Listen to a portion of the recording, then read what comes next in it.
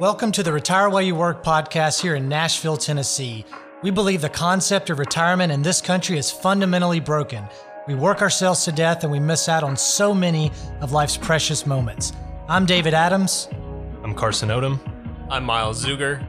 And together, as a team of certified financial planner professionals and CPAs, we're committed to helping free others from this antiquated mindset using our three-bucket approach to managing money and finding creative ways to live now and retire while you work.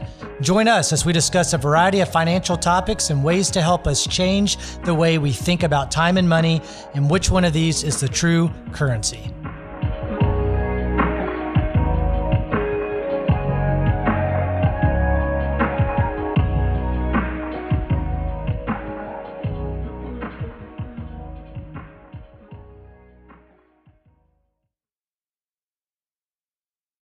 As we look back over this year, we've seen the market continue to explode.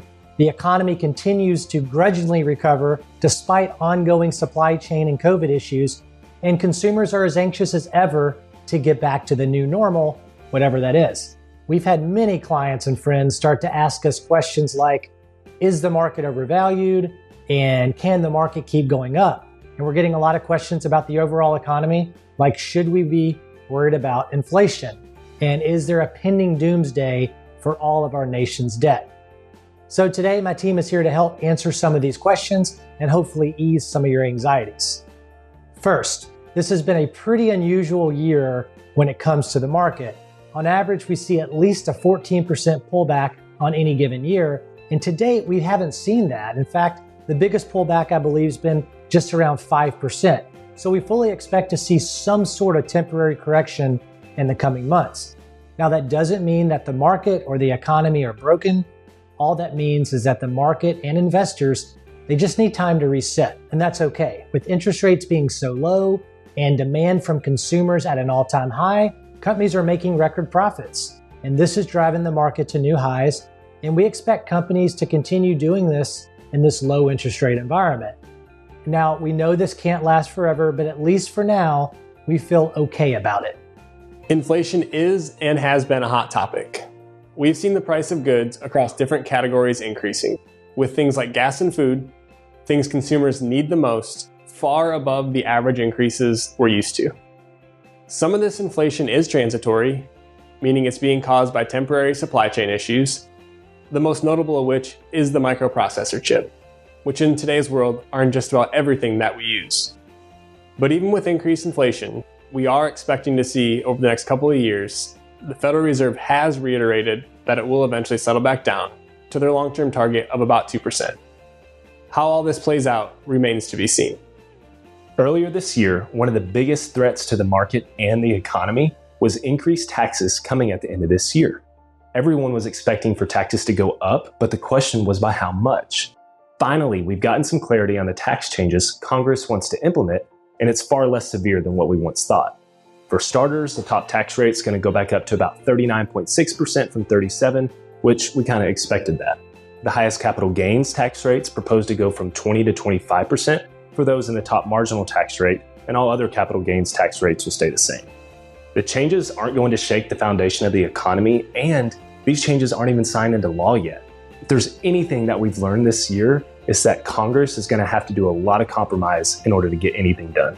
And what about the nation's debt? We're closing in on $30 trillion of debt, and there's no signs of the government slowing down their spending anytime soon.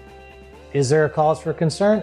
Absolutely, but not so much as to lose all confidence in our economy. We've been saying it for years that the U.S. is still the prettiest house on an ugly block, if you will. We have one of the healthiest economies across the world, and our government is paying minimal interest on the debt that they've obtained. So yes, they're borrowing a lot, but it's at good low interest rates, at least for now.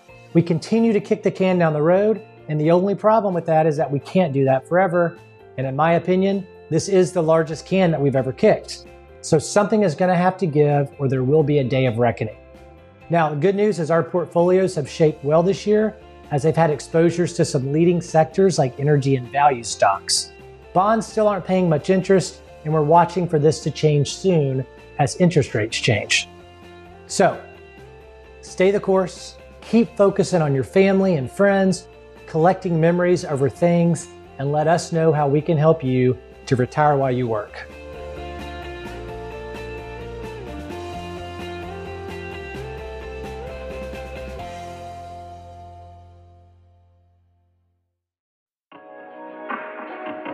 Thanks for listening to another episode of the Retire While You Work podcast. I'm David Adams, and I hope you'll continue to join us as we discuss creative ways to manage your time and money.